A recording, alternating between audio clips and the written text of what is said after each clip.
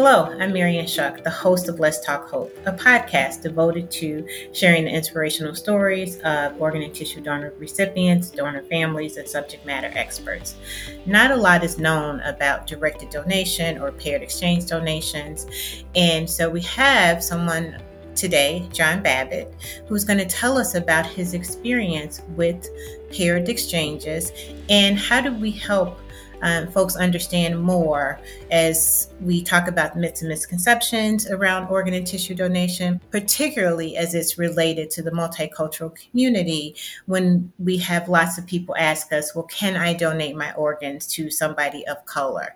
Because of the big myth around if someone knows I'm an organ donor, they won't save me and they'll just let my organs go to someone white. So today, John Babbitt, thank you and welcome to Let's Talk Hope.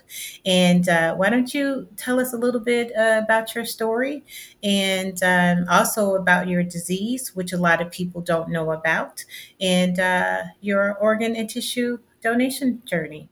Yes, thanks for having me. I'm a kidney recipient. I'm a two-time cancer survivor. As far as the kidney, I was diagnosed with renal cell carcinoma, and that was like in 2008. And so I had a long journey as far as going through different processes of getting tested and everything. That took a little while because I was on dialysis for a while. I had to make sure that I was cleared because I had cancer in both kidneys. So both kidneys had to be removed. That's the protocol that had to take place in order for me to receive a kidney. At the time, in 2013, that's when I started dialysis, and my wife decided to do a kidney drive for me.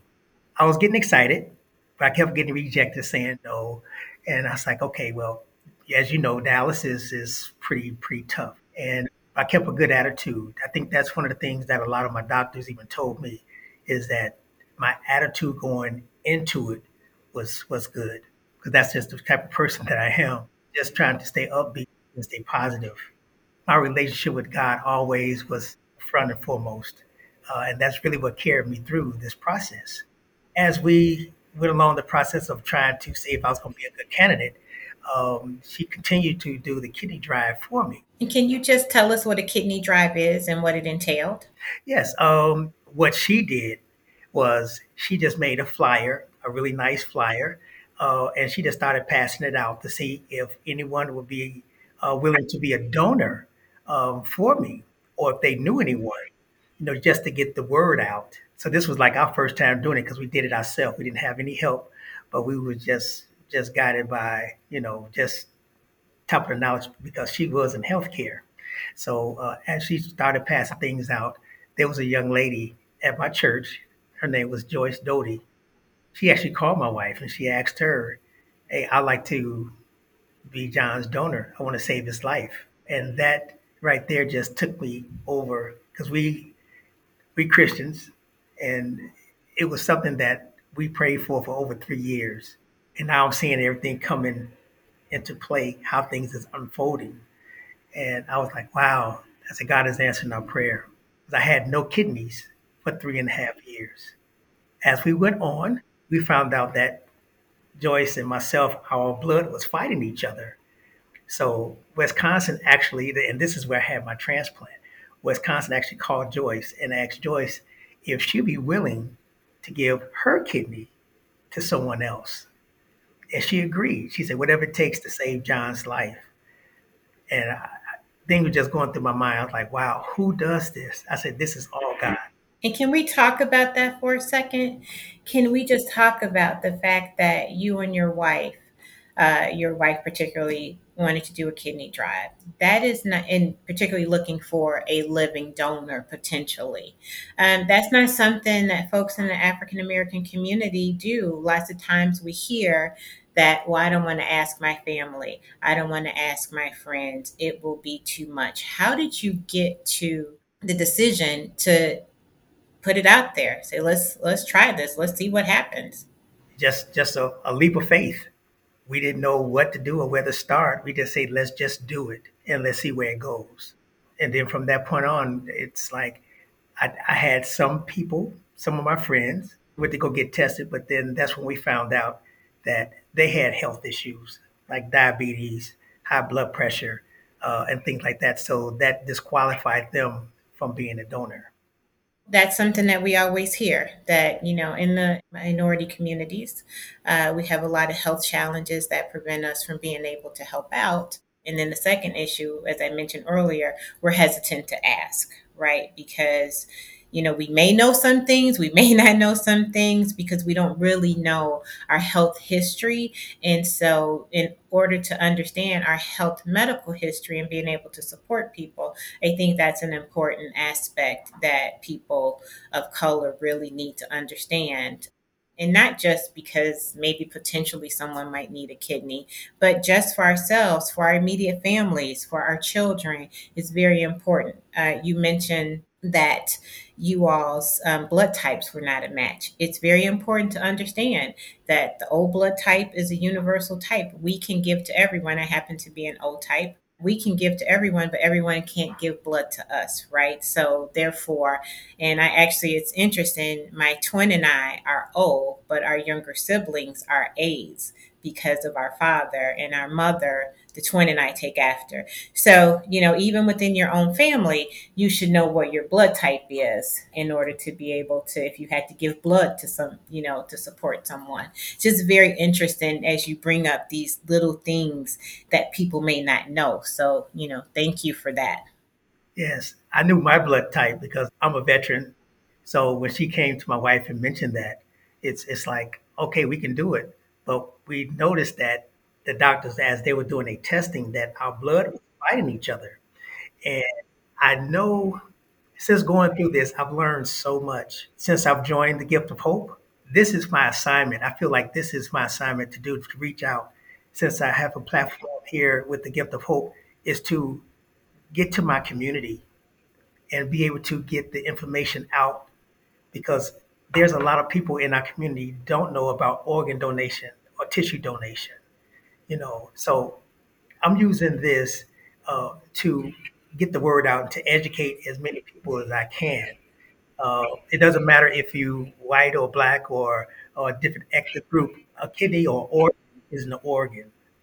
So to squash that myth, an organ is an organ. It doesn't matter if it's coming from white, black, Puerto Rican, Mexican, Spanish. It doesn't matter, because actually, my actual donor, her name was Bridget. So, and from that point, I don't want to get ahead of myself, but because Joyce couldn't give to me, they asked Joyce to give to someone else, and it became a paired kidney exchange. So it became six of us, and my actual donor, her name was Bridget. I didn't get a chance to meet her right away, because, as you know, things are kind of kept quiet about that. So it was. I was just so elated. I was like, "Oh my goodness, this is actually going to happen." And tell us about that. So, in a paired kidney exchange, it involves three matching donors and three recipients, and yours happened to be in the two states. What was that like? Did you have to go to Wisconsin? Were all your donors with the donors and the recipients concentrated in Wisconsin? Because a lot of people don't know a lot about paired exchanges. Can you just give us a little background on that? Kidney paired exchanges is a process that they have that will match you up with the best organ or the best person that will be, so that you'll be successful. I could have taken on Joyce's organ, but it probably would have left me on more medication, as far as more Soprano medications. Now, did you and Joyce have the same blood type? Joyce was an O positive, and I was B positive. But again, like I said, our blood was fighting each other. So when Wisconsin, the doctors at Wisconsin called Joyce and asked her, she immediately agreed. And again, during that time, I guess I was so emotional because I was just elated that she'll be willing to, because I know most people, they probably say, no, I'm not giving my kidney to no one else or my organ to anyone else. I'll just give it to this person who I want to give it to. But she agreed. And so that was truly, truly a blessing for me, because now, actually, as of this month, February 11th, will be my 8th year kidney anniversary. God is good. all the time, all the time. And so, like, I'm celebrating my birthday is on the 25th of February. Two birthdays. Yes, yes. After having our transplant, I didn't know who my donor, my actual donor was. I just wanted to thank her. I was like, I called my coordinator. It was like, I want to just thank her because she was going to give to her father, but she wasn't a match for her father, but she was a perfect match for me. So just to get the word out to everyone that's out there listening, it doesn't matter. You can be a brother and a sister, but you might not be a match for each other. But at least go get tested. Be proactive. Go get tested. You have two kidneys, you can give one away and still live. And then the other process is getting a deceased donor. I was blessed on that because I didn't have to receive a deceased donor. I got a living donor. And later to find out that my donor from Bridget was a younger kidney and it was a stronger kidney. So I was like, wow, they said, John, your kidney is very strong. And I was like, wow. After all this has been done, it's like I came home. I said, because someone helped me to get a second chance at life, I want to go and help someone else. And so, what was it like when you woke up and realized that you had the new kidney, that the paired exchange worked? What was your thought process? You're getting ready to go into it a little bit about, what happened after you got home. But what was it like in that moment that you woke up and realized, oh my God, this worked? I think when I woke up, if I remember correctly, it was like tears just were running off because I saw my wife there. Just tears running off my eyes. I said, it's done. The same night, I said, I want to take my victory walk. And they were like, you ready to walk? I said, I'm ready to take my victory walk. And I walked all the way around on that floor. And I was just so elated. Again, I'm a motivator. I like to motivate people. I guess that comes from my background and being in the military for so many years. I'm just a motivator, and so I'm just motivating myself. For those 3.5 years being on dialysis because they took my kidneys, I could not urinate. When I went to the bathroom to urinate, I stood there and I had a big old smile like I have now. And I was like, oh my goodness. Some people take things for granted. I had a brother that had sarcoidosis. He was telling me, he said, man, people take this for granted just being able to breathe. But I have to think to breathe. And I was like, wow, how is that like? And I felt the same way. I felt the same way. It's like, and telling some of my family and friends, it's like I had when I went to the restroom, it was like, wow, I'm just smiling. I said, it's happening. So everything, it was just like everything was just full circle for me. Immediately, I said, you know what, because someone helped me, and it was a huge sacrifice for Joyce to want to give her kidney. She's not a family member, but because I know God touched her heart. God touched her heart. She could have easily changed her mind, but because God touched her heart, and I hope she'll be listening. Yeah, I just want to say, Joyce, thank you. This thank you because I wouldn't be here giving this testimony. Just 2 days ago, I actually gave a something for the gift of hope to some was it college students or they were studying for health fairs, and to find out that the teacher, her dad name was John. He had renal cell carcinoma, and his birthday was I think February 11th. It actually touched her, and it was just amazing. I just like, wow. And of course, his situation didn't go as well as mine. He passed away, but it was just the fact that these dates and the name, it all just came together. That's one of the things you're known for. One of the things that people talk about you is just your faith and how your faith carried you through this. How did you evolve really after one you found out you had cancer? Because a lot of people sort of spiral downwards and say why me, and you mentioned that you had such a positive attitude when you found out. And, how has your faith evolved to allow you to continue to be through everything you've been through? The loss of your kidneys, being on dialysis for 3 years, and then having someone altruistically say, I'm going to give you a kidney, and then find out, for whatever reason you weren't compatible, but say, I'll be a part of this. How has your faith kept you through all of this? That's easy. It's just staying in the Word, staying in the Word of God. The Word definitely helped me as I studied, as I researched different healing scriptures. That let me know. I said, "This is God speaking to me." I was reading a scripture in Isaiah where it says, "By His stripes we are healed," and I said, "Okay, He's speaking to me." So I took that literally to apply it for myself. As I continue to grow and get stronger and stronger and stronger, it's like okay. And I can think back when I used to go to dialysis. A lot of the nurses and the dialysis tech, they were like, "John, you come in and you be smiling every day." One of the nurses, she said, "John, because you smiling so much, you encouraging other people." I said, "Wow, I didn't know I was had that kind of effect on people like that." And I believe having that positive attitude, it can catch on to other people, especially as they're going through. And I always tell them, don't give up hope. Never, never, ever give up hope because hope is a guaranteed assurance.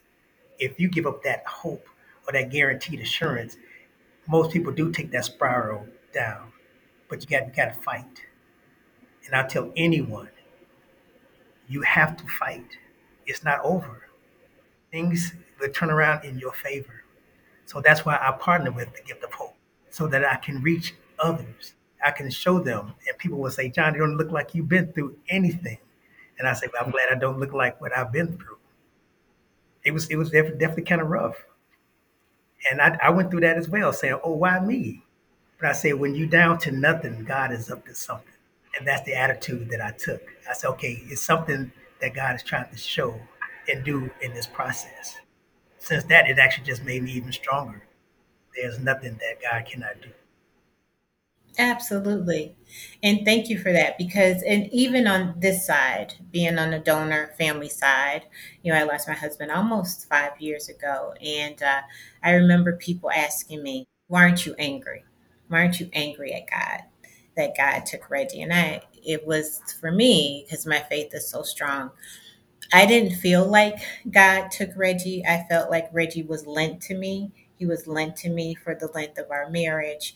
And so it was our time was up. His time was up. But God didn't do anything to me, so I couldn't be angry. I'm profoundly sad. Don't get me wrong. I will be profoundly sad for the rest of my life that my husband is no longer here with me.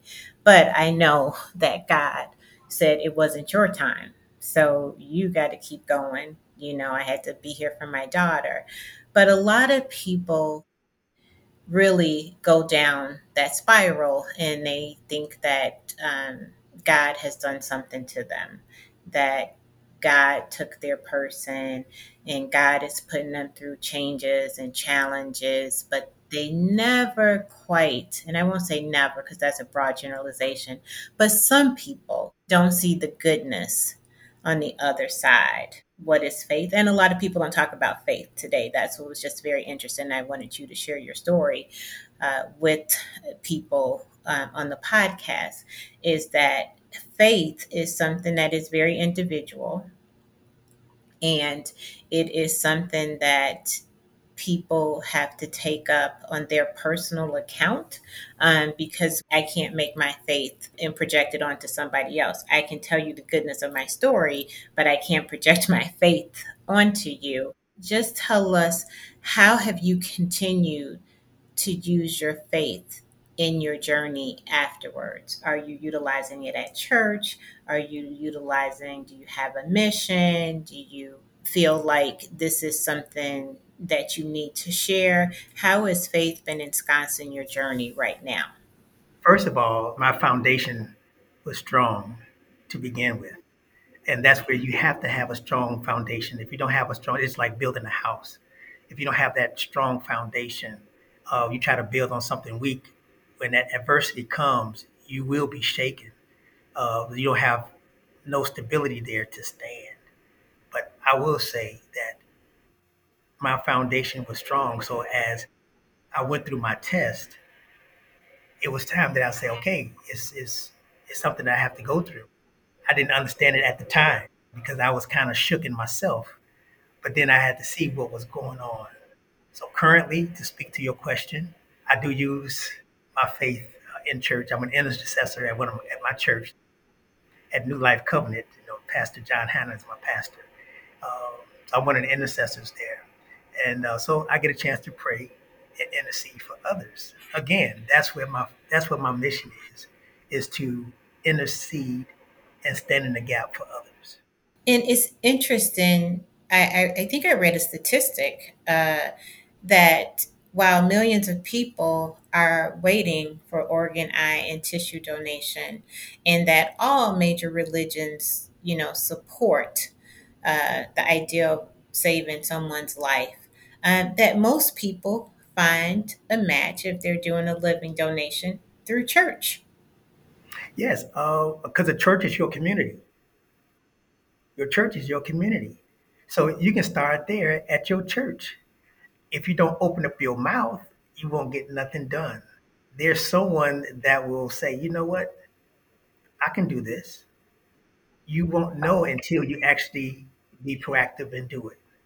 We never would have said anything. Joyce probably wouldn't have never came forth. So I'll say definitely be proactive. Say something. Get the word out.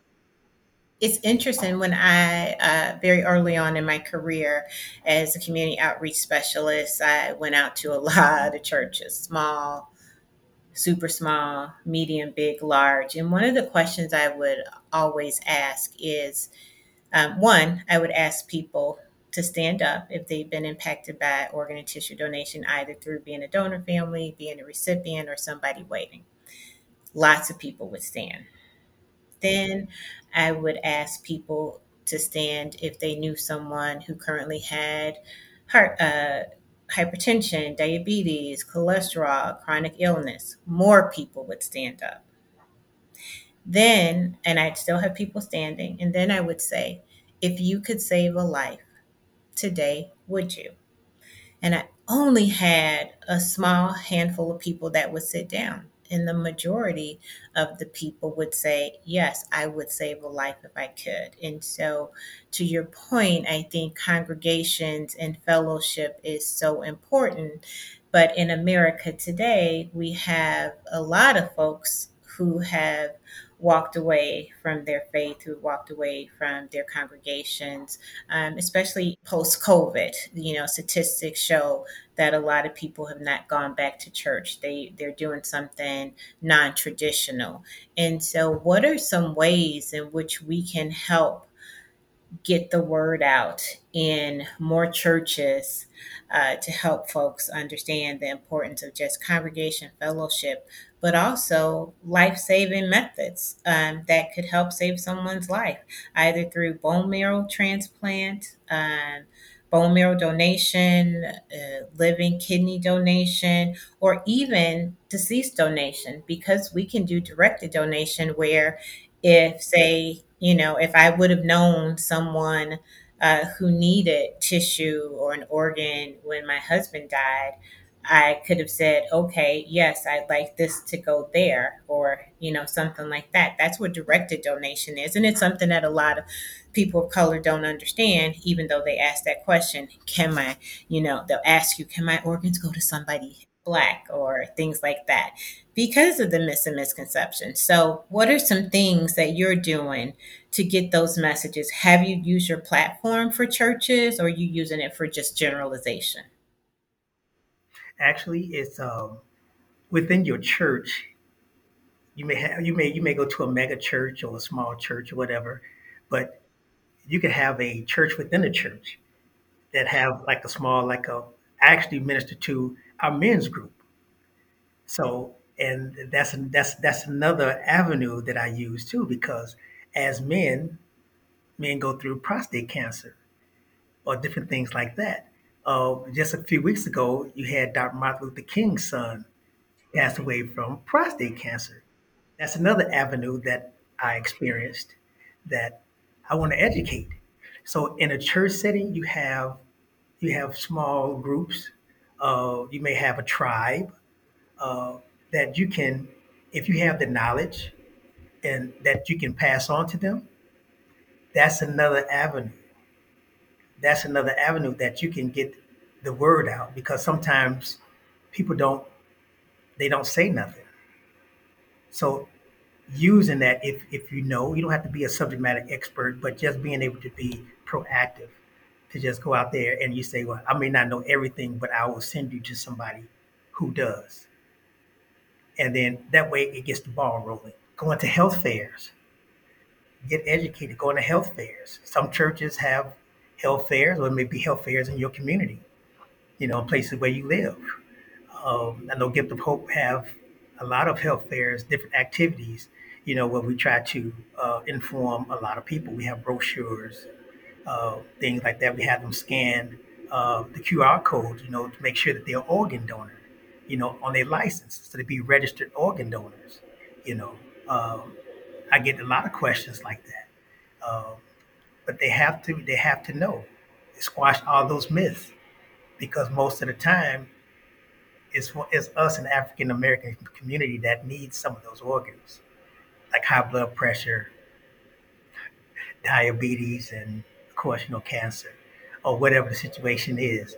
Um, we have to learn how to change our eating habits. Sometimes it can be going down through your DNA. So if you're not aware, you'll never know. So just learning, being able to learn how to uh, know someone in your family has high blood pressure, or someone else in your family has cancer. Tell your kids, go get screened. And this is something that I found out uh, in my journey, is that going to a genetics doctor at University of Chicago is the same genes for a man's prostate is the same gene for a woman's breast. So in your family, you may have a woman that has breast cancer. So go get your mammograms. Go get your mammogram if you know it's your father or your brother or someone like that. And I always say, is be proactive. Say something. Say something. So to answer your question there, it's a lot of ways, but it's up to the individual if they really, really, because it is a sacrifice, um, and you have to just go ahead and do it because you will be, I would say, a hero. Joyce and Bridget are my heroes. They're my angels. I'm forever grateful, forever ever grateful. It has humbled me tremendously, and that's why I like to get my word out and just share with other people. It can be done. It can be done. Absolutely. And it's to your point earlier, it's not going away, right? We have somebody added to the list every 10 minutes. We have a little over 100,000 people waiting for a life saving organ to save or enhance their lives. And so, one of the things that we do at Gift of Hope, which is so important, as you mentioned, is to really start the conversation today with your family. What was that conversation like with you and your wife and your children, as you mentioned, screenings and past medical history, because if you have this, what is the potential for maybe one of your children to have this? And how do we help our children lead a healthier life than we lead? How do we give them the information to know, to your point, to be proactive about our screenings? Get them all together. Get a family group. Get a family setting. Phone call, Zoom. Is there? There's different ways you can get that message out. If they know, if someone lives in out of state or whatever, we can do things by Zoom. Technology is definitely is booming now. Is there's different ways we can get the word out, like just like we're doing here. Tell them, okay, I've been diagnosed with this. So as for ladies, instead of waiting until you're 50, I would say do it at 40. Go to your doctor. Let your doctor know that you have a family history of breast cancer or whatever kind of issue that you have or that your family may have. And because see, that's how I was proactive in finding out about prostate cancer. So it's always a way, but we have to think smart. We have to think smart, and sometimes brainstorming just by talking to different people that may have gone through it can help. We have to get the ball rolling, and just by talking to other people, it gets to say, okay, talk to your doctors, talk to those specialists. You know, be open with them, be honest with them. Tell them what are my options. If you don't like that option, you have a chance to go get a second opinion. Get the answers that you want. And I understand in some of our locations and our communities, as far as healthcare, because my wife is in healthcare, I've noticed it's some of the healthcare is not up to par in our community. It's not up to par, and so that's another reason. Or it may have lack of funding. They don't have the insurance. So these are disadvantages in our community that they face, and some of the reasons why some of them don't get tested or go to the doctor because they don't have the resources or the resources not available to them.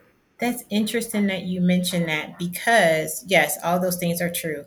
Health disparity, lack of access, we get there too late. And one of the interesting things is I want to talk a little bit about men, is because my brother is waiting for a kidney right now. I am going to be his living donor when he gets everything together. However, he waited a long time to go to the doctor, and he had undiagnosed hypertension, which led to his kidney disease. And we have a lot of men, and I want to know, what would you say to men who um, don't believe in the doctor, who are not going to get these necessary screenings? We've seen, as you mentioned, Bernard King, Chadwick Boseman. We've seen high profile people. What are some things we can say in the community to help men understand? Most of these things are preventable with the right diet, with the right screenings, and with the right uh, care from your doctors. I remember the one thing my husband always said to me was that men who survive are married. Men who survive are married because they have wives who nag them, make them go to the doctor. One question I didn't ask you, besides the question about men, is how did you know you had cancer? What were some of the symptoms that led you to go to the doctor to find out that you had this renal cell carcinoma? That's a very interesting question there. I got that question a lot. How I found out was I got injured on my job. At the time I was working for Illinois Department of Transportation. I got injured on the job, and some of the medication that they gave me was like for pain. It was a pain medication, and after 5 days of taking that medication, I started urinating blood. So that was a big red flag. I didn't know it at the time, but when that happened, I immediately called my doctor because that was 1 year after I found out about my prostate. So I thought it was my prostate. I was just bleeding because of my prostate. And once I got checked out, he said, "No, your prostate good, your bladder is good. Let's take a MRI or CAT scan of your kidneys." And that's how we found out. And again, with me being proactive, that's that's how they found out. If that never happened, I probably would not be here today. That was really a blessing in disguise just by that happening. And thanks for sharing that, because a lot of people, it's so funny when you work in healthcare, people think that you're not squeamish or you can talk about anything. I can pretty much look at anything and talk about anything. And so I think that's the other thing that people don't share, that this symptom happened, and I went to the doctor because I didn't understand what that symptom meant, right? It's having those overt conversations, I think, for men and women too, but women are generally a little bit more proactive about their health care than men. But really having that ministry that you have for men, but also having these types of conversations that help them understand. you got to be proactive. You got to talk about it. And I think that's the one thing we strive at Gift of Hope is have the conversation. Talk about what your decision is. Do you want to be an organ donor? Even if you don't want to be one, let's talk about why not. Let's try to find you the truth about why it's important, because the more people that are registered, thank God for you and Bridget. And I don't know the ethnicity of Bridget, but thank God for Bridget if she was Caucasian, right? And she was Caucasian. She was a young, healthy donor. But most of the time, for people that look like us, if we have a donor from our donor pool or our genetic makeup, sometimes our organs do much better, right? We have less chance of rejection. And so that's why it's important to talk about all those things. But, I'm famously quoted for saying, donation is donation is donation. It does not matter. So let's just get it done and get these people off of the waiting list, because, now you're here. You've enjoyed so many things since your transplant, right? That you might not have been able to enjoy. Yes, I have. I'm a brand new person. I'm a brand new person.